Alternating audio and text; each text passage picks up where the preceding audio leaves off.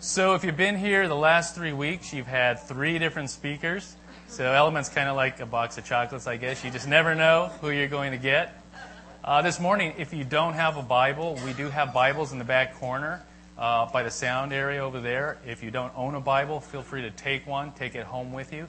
If you forgot your Bible, just go ahead and grab one and use it today. So, my name is Eric Giafrutti. I'm one of the elders here at Element, and I'd like to welcome you here. And we are in Esther chapter 2. So if you want to get a head start, you can turn to Esther chapter 2. But why don't we first stand and join me for the reading of God's Word. Oh, I forgot to mention, Film and Theology. I know it was already mentioned, but this Friday night, we want to encourage everybody to come out. It was a great time. I, too, wasn't there, but I heard it was great. I did see the Prestige, though, and I thought that was pretty good, too. But it sounds interesting, so we invite you to come on out. This is Proverbs chapter 21, verse 1 and 2. It says, "The king's heart is in the hand of the Lord, and he directs it like a watercourse wherever he pleases. All a man's ways seem right to him, but the Lord weighs the heart." Let's pray. Father, we thank you for this morning, and we thank you, Father, for your power to work in our lives. Father, we thank you that you are also gracious and that you love us so much and that you take all of the events of our lives and you work them for your good purposes. And so, Lord, we want to give you glory this morning. We pray that you would teach us through what we learn about Esther's life today. And we ask these things in Jesus' name. Have a seat. Okay, so you've probably heard it said, or maybe you've even experienced it yourself, that God works in mysterious ways. Now, the book of Esther has some great examples of just how mysterious those ways can actually be. The Apostle Paul, he wrote in Romans 8, verse 28, "And we know that all things work together for good to them that love God, to them who are the called according to his purpose." And as we'll see in chapter 2, that even though the author is silent about God's involvement in the story, God is nonetheless working all things according to his purposes, even when they can't see or feel him, and even when they don't always make the right choices. And this knowledge should be great encouragement for you and for me. So we're in Esther chapter 2. We're going to start in verse 1. And verse 1 says, "Later, when the anger of King Xerxes had subsided, he remembered Vashti and what she had done and what he had decreed about her. And then the king's personal attendants proposed, 'Let a search be made for beautiful young virgins for the king, and let the king appoint commissioners in every province of his realm to bring all these beautiful girls into the harem at the citadel of Susa. And let them be placed under the care of Haggai, the king's eunuch, who is in charge of the women. And let beauty treatments be given to them. Then let the girl who pleases the king be queen instead of Vashti.' And this advice appealed to the king, and he followed it." So it says the king remembered Vashti. This indicates remorse over how he treated Vashti, but he couldn't go back and he couldn't reverse his previous royal decree. Several years had passed since Vashti being banished as queen in this search for her replacement. Now, most commentators, they think that this search begins after the king returned from this terrible military defeat by Greece. And so the king's deflated and he turns to sensual overindulgence, kind of like you and I when we're depressed or when we're unhappy. And he looks for comfort in his harem. And according to the historian Herodotus, he even messes around with some of the wives of some of his officers. And this is probably what actually led to his assassination in his own bedroom in 465 BC. And we see in verse 2 that his attendants try to comfort him with a plan to increase his harem in this search for Vashti's replacement. Now, we saw the original idea of getting rid of Queen Vashti in Esther chapter 1 and verse 19. And it says, "Therefore, if it pleases the king, let him issue a royal decree, and let it be written in the laws of Persia and Media, which cannot be repealed, that Vashti is never again to enter the presence of King Xerxes. Also, let the king give her royal position to someone else who is better than she." What could be better? Who could be better than Vashti? I mean, after all, Vashti means beautiful. But by better, the king's advisors meant that somebody who is just as beautiful, yet more compliant than Vashti. Somebody who would toe the royal line and who would be submissive to her husband, the king. Yet, strangely enough, nobody decided to do a character assessment before they went on this journey. This is just another example that shows us the truth of what the Lord spoke to the prophet Samuel in 1 Samuel 16:7.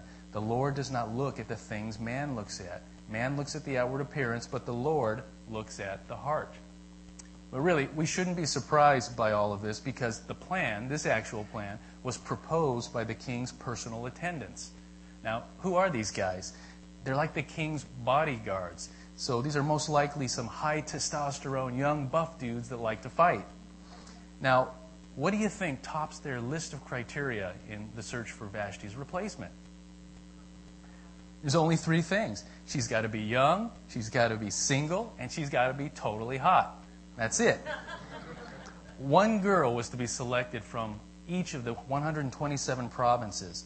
And the king, he already had a pretty robust harem at this point. And now he's going to be adding another 127 girls to his harem.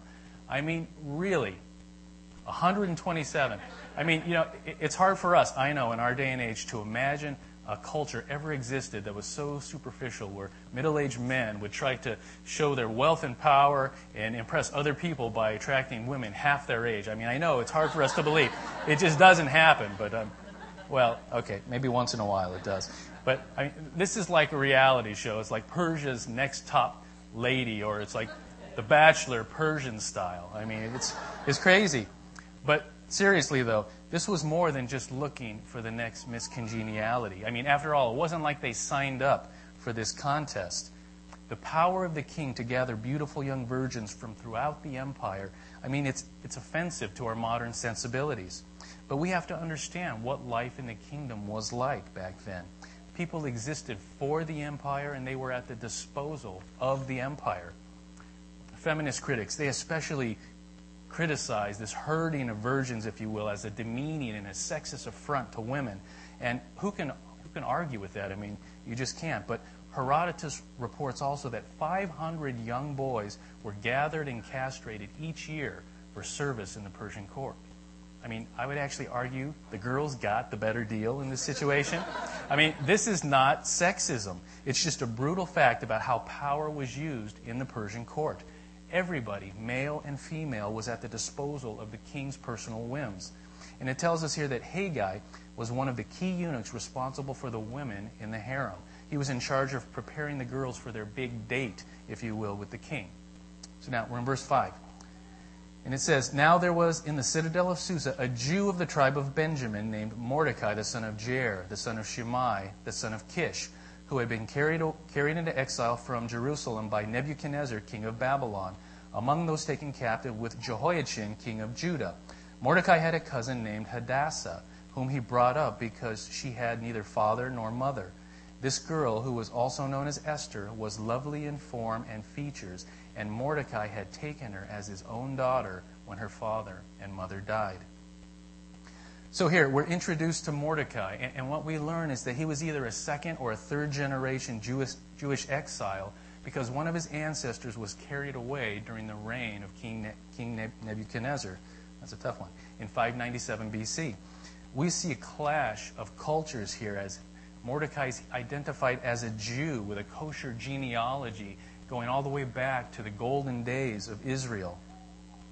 But exile defined his entire existence. He was actually born in exile. So he would have known nothing other than life in the Persian Empire. And it would have been over 100 years since the destruction of his homeland. But he and his people, we see, had not been completely assimilated into the Persian culture.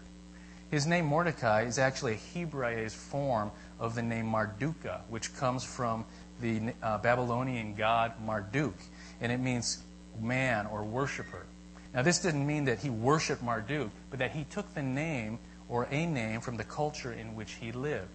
And this is something that we see is true for Esther also. Esther here, she's first introduced by her Hebrew name, Hadassah, as Mordecai's cousin, whom he brought up because she was an orphan. And she's described to us as beautiful. The NIV says that she was lovely in form and features. The ESV says it this way: the ESV says she had a beautiful figure and she was lovely to look at. In other words, on a scale of 1 to 10, Esther was a 12. I mean, visually speaking, which is all the empire cared about, both then as well as now, she was doubly blessed, and she exceeded the minimum qualifications. Actually, according to the ancient rabbis, Esther was one of the 4 most beautiful women in the world. the other three being Sarah, Rahab, and Abigail. Now, Esther here, she's the only person in the story with two names mentioned, her Hebrew name and her Babylonian name. And this wasn't unusual for Jews to take a second name from the culture in which they lived. We have other examples, like Daniel and his three friends who were also given Babylonian names when they were in exile. The Apostle Paul, who was also called Saul. And there's many examples throughout the Scripture. Actually, this is still practiced today by a lot of immigrants to the U.S. They take anglicized forms of their given name. Actually, this happened to my father and my uncle when they migrated here in the early 60s from Iran, or Persia as it's historically and culturally referred to. My dad's name was Hossein, and he took the name John. And my uncle's name was Mahmoud, and he took the name Mike. And in their case, it just made it easier for them to assimilate into the American society and culture. And these names were familiar, and they were just easier to pronounce. So it just made sense. So having two names here, though, we see that these names are derived from different languages, from different cultures. It implies that a person is in transition between two different worlds with two different cultural contexts. In the case of Esther, her Jewish identity and that of a Persian king's consort, they're not integrated at this point in the story. She couldn't be both at the same time. But later in the story, we're going to see that both of her identities begin to merge as she's later referred to the Persian queen Esther, the Jewish daughter of Abihail. Let's look at verse 8. And when the king's order and edict had been proclaimed, many girls were brought to the citadel of Susa and put under the care of Haggai. Esther was also taken to the king's palace and entrusted to Haggai, who had charge of the harem. The girl pleased him and won his favor. Immediately he provided her with beauty treatments and special food. He assigned to her 7 maids selected from the king's palace and moved her and her maids to the best place in the harem. Verse 10, Esther had not revealed her nationality and family background because Mordecai had forbidden her to do so. Every day he walked back and forth near the courtyard of the harem to find out how Esther was and what was happening to her. Many beautiful girls were taken from the empire to the king's palace, and Esther was one of them. And again, they didn't have much choice in the matter. We don't know how they felt about this. We don't know how she felt about this. Some girls were taken. Other girls were left behind. Maybe some were actually disappointed. I mean, for some, this could have been a much better life than they otherwise would have had. Now, granted, they were being prepared for a one-night stand with a king that would lead directly into a life of meaningless existence. But at least it would be a luxurious existence. They would become living dolls that the king would play with once, and then they would be ignored. Of all the beautiful virgins that were taken into the custody of Haggai, it says that Esther won his favor. Now, this would be in contrast to perhaps God granting her favor, as he did for Daniel and his friends who found themselves in a similar situation, or her finding favor, if you will, in his eyes. This implies that beyond her natural assets, Esther actively worked to succeed in this beauty contest. She was playing to win, and she was willing to let the empire define her reality. You know, maybe it was her compliant attitude and spirit that won his favor. We see this characteristic actually in verse 10, where Mordecai commands her to conceal her Jewish identity, and she does it. Esther was the perfect anti-Vashti, if you will. She was beautiful, yet she was submissive. Now, whatever it was, and we don't know, Haggai gave her a head start with the beauty treatments. He gave her special food. He assigned 7 choice maids that would attend to her in the best area of the harem. And verse 10, though, is key to understanding this part of the story. Why does Mordecai command Esther to conceal her nationality and her family background? The Scripture doesn't tell us. We don't know. Maybe he thought that her chances of success with the king would have been ruined if he knew that she was Jewish. Maybe he had good reason to fear that there was anti-Semitism that was lurking nearby. We really don't know. But whatever his motive, her obedience to Mordecai would mean compromising whatever faithfulness she had to the Torah, to God's Word. It just would have meant compromise for her. You know, some actually look back and they praise Esther and they hold her up as an example of submission to authority. Some criticize her for compromising her faith. But one thing we need to remember as we look at this story, that there is no judgment made here in Esther by the author. God is silent about her actions. Is she an example for us, for women to follow? Submission to godly authority is good. We know that. But there comes a time when we need to speak up, we need to stand up, and we need to trust God for the outcome. We need to know when enough is enough. Esther won the favor of everybody in the empire, but she earned it by going with the flow, not by making waves, and by hiding who she really was, a Jew, a child of the Most High God. Jesus, he prayed in John chapter 17, verses 14 through 16. He says, I have given them your word, and the world has hated them, for they are not of the world any more than I am of the world.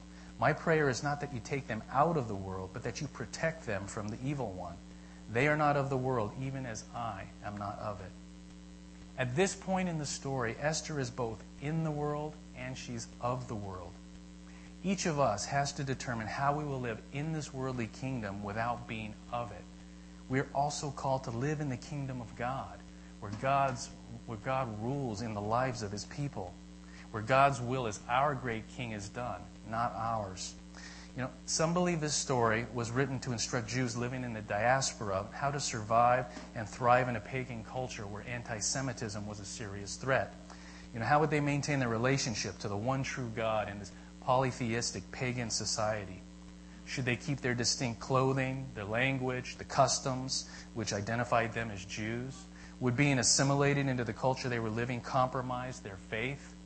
You know, these are the tough questions that believers still must face today. The Hasidic Jews of Brooklyn, for example, they believe that faithfulness to the Torah requires distinctively separate dress and manners and customs from our modern culture in which they live. Other Jews, they don't have a problem assimilating in the culture in which they live in, at least to some extent, while keeping the distinctives of their Jewish faith. The same is true for Christians throughout the world today. Paul said in Ephesians 4:17, so I tell you this and insist on it in the Lord, that you must no longer live as the Gentiles do, in the futility of their thinking. And in Romans 12:2, do not conform any longer to the pattern of this world, but be transformed by the renewing of your mind.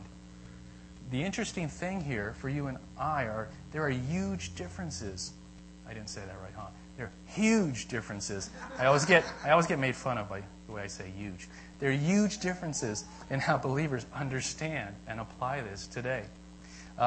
Consider the Amish of Lancaster County, Pennsylvania. We got a picture? Yeah. They've determined to do this by maintaining the 19th century lifestyle, which they consider holy. And they avoid the modern world with all of its evil conveniences, if you will. Many still ride in horse and buggy, and they live without telephones and electricity. These are Amish girls on spring break. The extent to which believers like us adopt the culture and society that we live in is a big deal for us as individuals, as well as missionaries, which you and I are called to be in this world.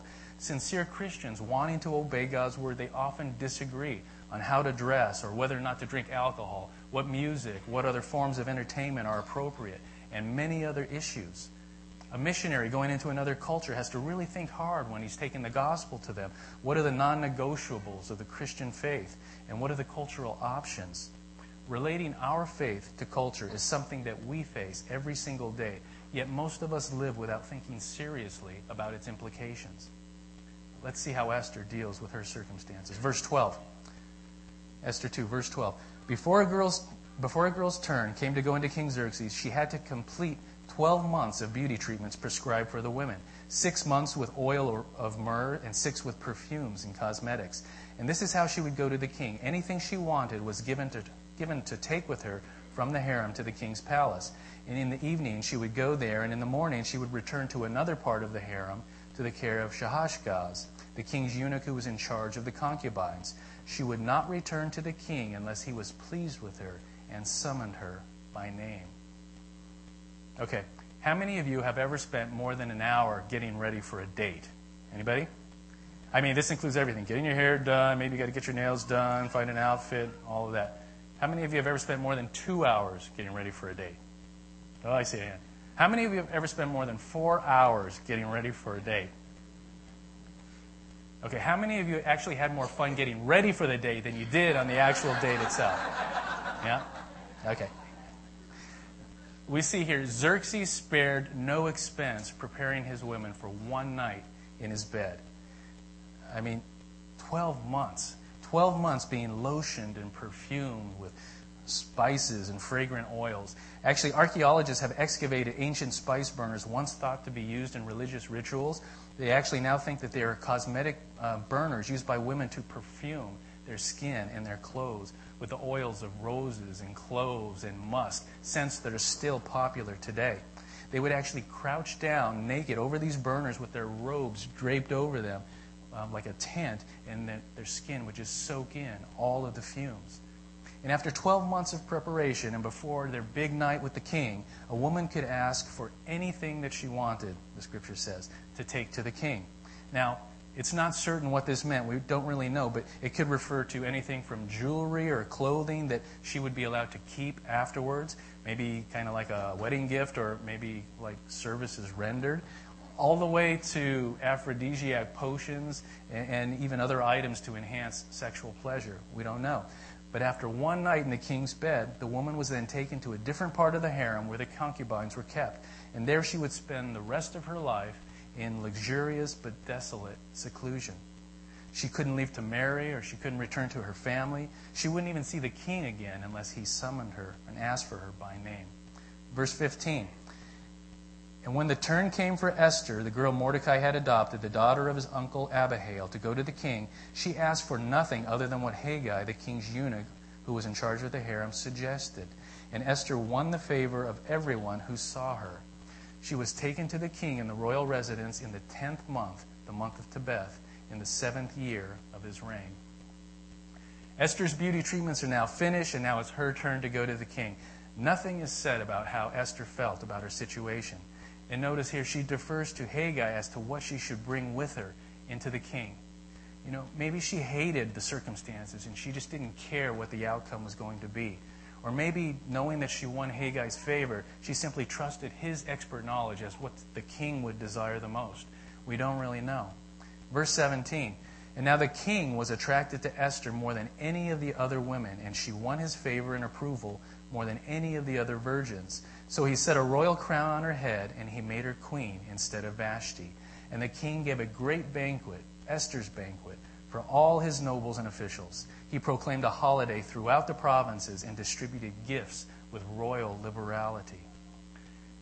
As you can see, this section of Scripture is loaded with sexual innuendo.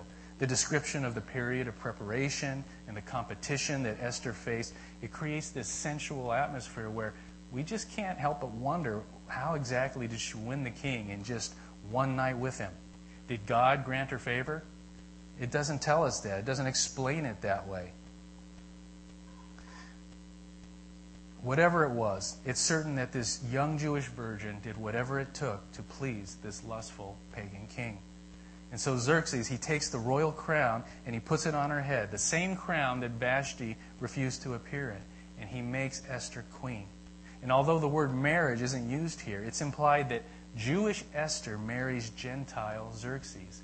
And that is a huge deal, because this took place around the same time that other Jews had returned to Jerusalem, and they were concerned about reestablishing their relationship with God. And Ezra actually strongly condemned those who marry Gentiles and even insisted on their divorce. We see that in Ezra chapter 9, verse 12 and 10:10. Again, we're not told how Esther felt about her circumstances. She may have hated them with all of her heart. She may have felt that life in the harem violated every conviction that she believed in. Maybe she even wondered how God could have let this terrible thing happen to her. On the other hand, maybe the sensuality of the harem life actually appealed to a part of her nature. Maybe she liked having the attention of the most powerful man in the empire, and that this was the best thing that could have happened to her. Perhaps she knew that her lifestyle actually violated the Torah, but didn't really care. Was Esther in God's will, or wasn't she? The Scripture's silence on these issues, it makes it impossible for us to consider Esther a role model at this stage in her life. I mean, what are the lessons that we would take from her for our teenage girls today? Make yourself as attractive as possible to powerful men, or use your body to advance God's kingdom, or the end justifies the means. So if she's not an example at this stage, then what do we learn from her and from Mordecai's experience so far? We see that this story of Esther and Mordecai, it raises the issue of how far we should go as believers to conceal our faith in a culture that is or that might be hostile to our beliefs. Western believers like you and I, we really are not at risk of being identified as Christians.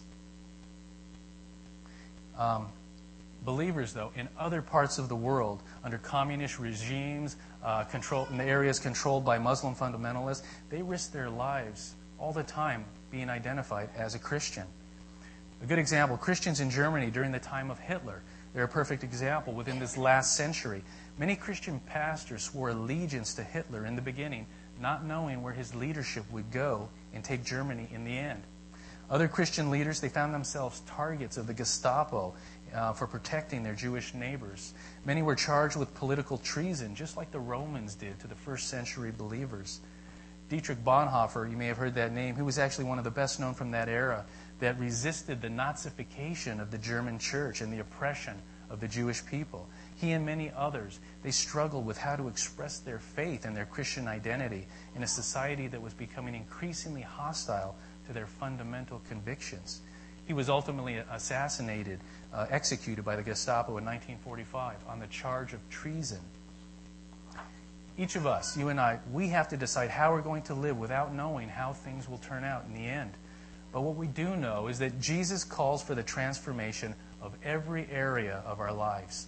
So we must be able to relate our Christian faith to the practices and to the morals of the culture that we live in, regardless of whether this culture is tolerant or hostile to our faith. There are times in each of our lives where we're tempted to conceal whom we serve or refuse to confront somebody who needs to hear the truth because we want to please people and we want to avoid conflict. Many times, like Esther, the pressure comes from within one's own family. I mean, she wasn't commanded to deny her faith, only to conceal it to avoid potential problems. But there are times when we need to throw a sanctified fit. We need to throw a fit over these unsanctified demands of one's family and this worldly kingdom. Esther followed Mordecai's advice here to hide her Jewishness. And she ended up eating the empire's food, and she ended up being used as the king's plaything. And you contrast this with Daniel and his friends who stood up to the empire, quietly but firmly, requesting permission to be faithful to their beliefs by not eating the royal food. And they received that permission, and God blessed them against all odds. They remained unassimilated, and yet they were respected by the empire because of God's direct intervention in their life. Sometimes it works out that way for you and I as well when we stand up against the empire. But you have to be ready for the consequences because sometimes you might actually be thrown into the lion's den. And if God chooses to deliver you, well then great. But if He doesn't, isn't our God worthy of such sacrifices? Is it really such a big deal for you and I to hide our faith in order to fit in with the business environment or to earn the friendship of our peers? We see here that caving into the pressure and concealing our faith, it might lead to progress in the world, but at what cost to our souls?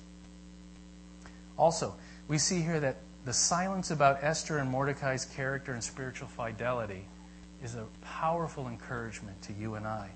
Regardless if they always knew what was the right choice or whether they had the best motives, God was working even through their imperfect decisions and imperfect actions to fulfill His perfect purposes. The godliest people of the Bible, apart from Jesus, they were flawed. They were often confused, and they were sometimes outright disobedient. In other words, they were just like you and me. They were the same as us. But our gracious God and King, He works omnipotently and omnisciently through them.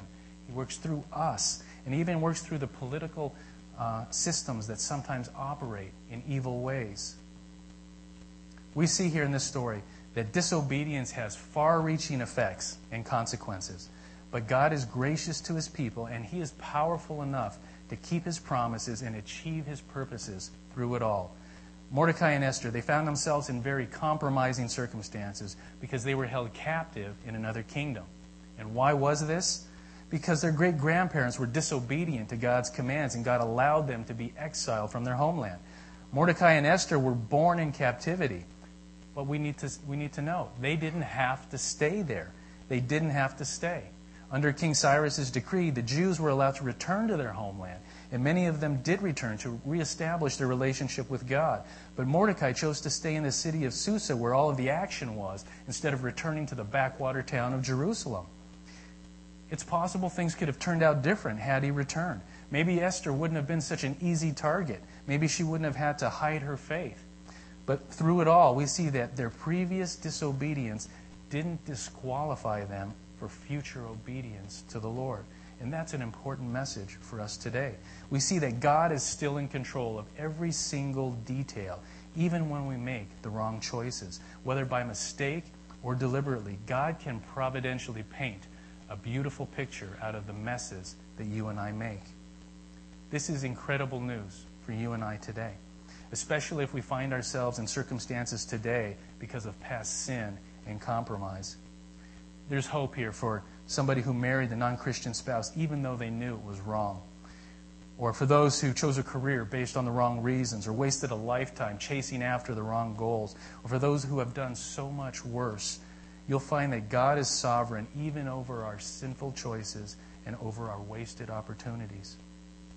How have we come to the place where we find ourselves today, both geographically and spiritually? Whether it was our parents' decisions or whether it was our own, we can know that God is providentially working in our lives to fulfill His good purposes. Our previous mistakes and disobedience don't disqualify us for future obedience. Maybe God has brought us to where we are today so that He can use us in a unique way. And if so, that doesn't make those wrong decisions right or those sinful actions right, but it should cause us to give thanks to our gracious God, who mysteriously causes all things to work together for good to those who are called according to His purpose.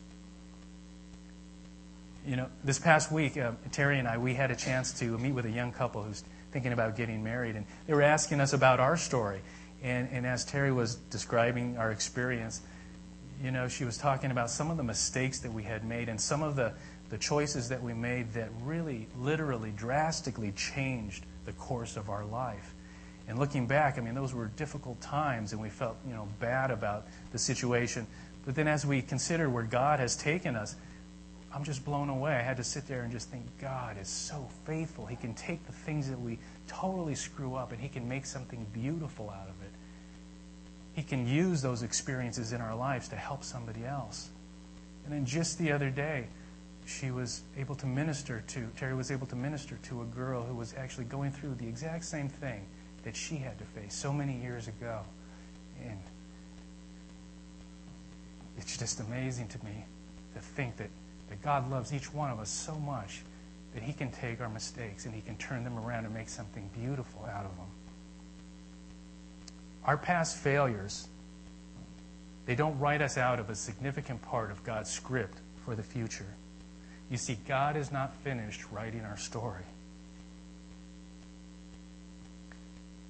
For some people, it's easy to look at other people's decisions and to judge them, thinking that, you know, we know right from wrong and that we would have done the right thing if we were in their shoes. It's easy to talk about because any theoretical situation can be defined simply enough so that the choices are clear. But we can find ourselves in troubled situations where, you know, right and wrong, it's not always so clear. And real life, as some of you know, is not always neat and not always tidy. We can find ourselves, you know, facing choices where there's a mix of good and bad. And it's in those times of great struggle that the last thing we want is for others to make simplistic moral judgments about our lives. This episode in Esther's life, it offers great encouragement and great comfort when we find ourselves facing those difficult decisions or in the aftermath of a bad decision, because only God knows the end of our story from the beginning. We are called to live in faithful obedience to His word in every situation, the best that we know how. And even if we make the wrong decision, our God is gracious and He's omnipotent, and He can use our failures, those weak links in a chain of events that will perfect His purposes in us and through us. Maybe Esther looked back on this episode in her life with shame and regret. Or maybe she looked back on it with a clear conscience, knowing that she did the best that she knew how at the time. Either way, each of us also has both kinds of episodes in our lives. Esther's story shows us that we can entrust those things to the Lord, and then we can move on. The band's going to come back up.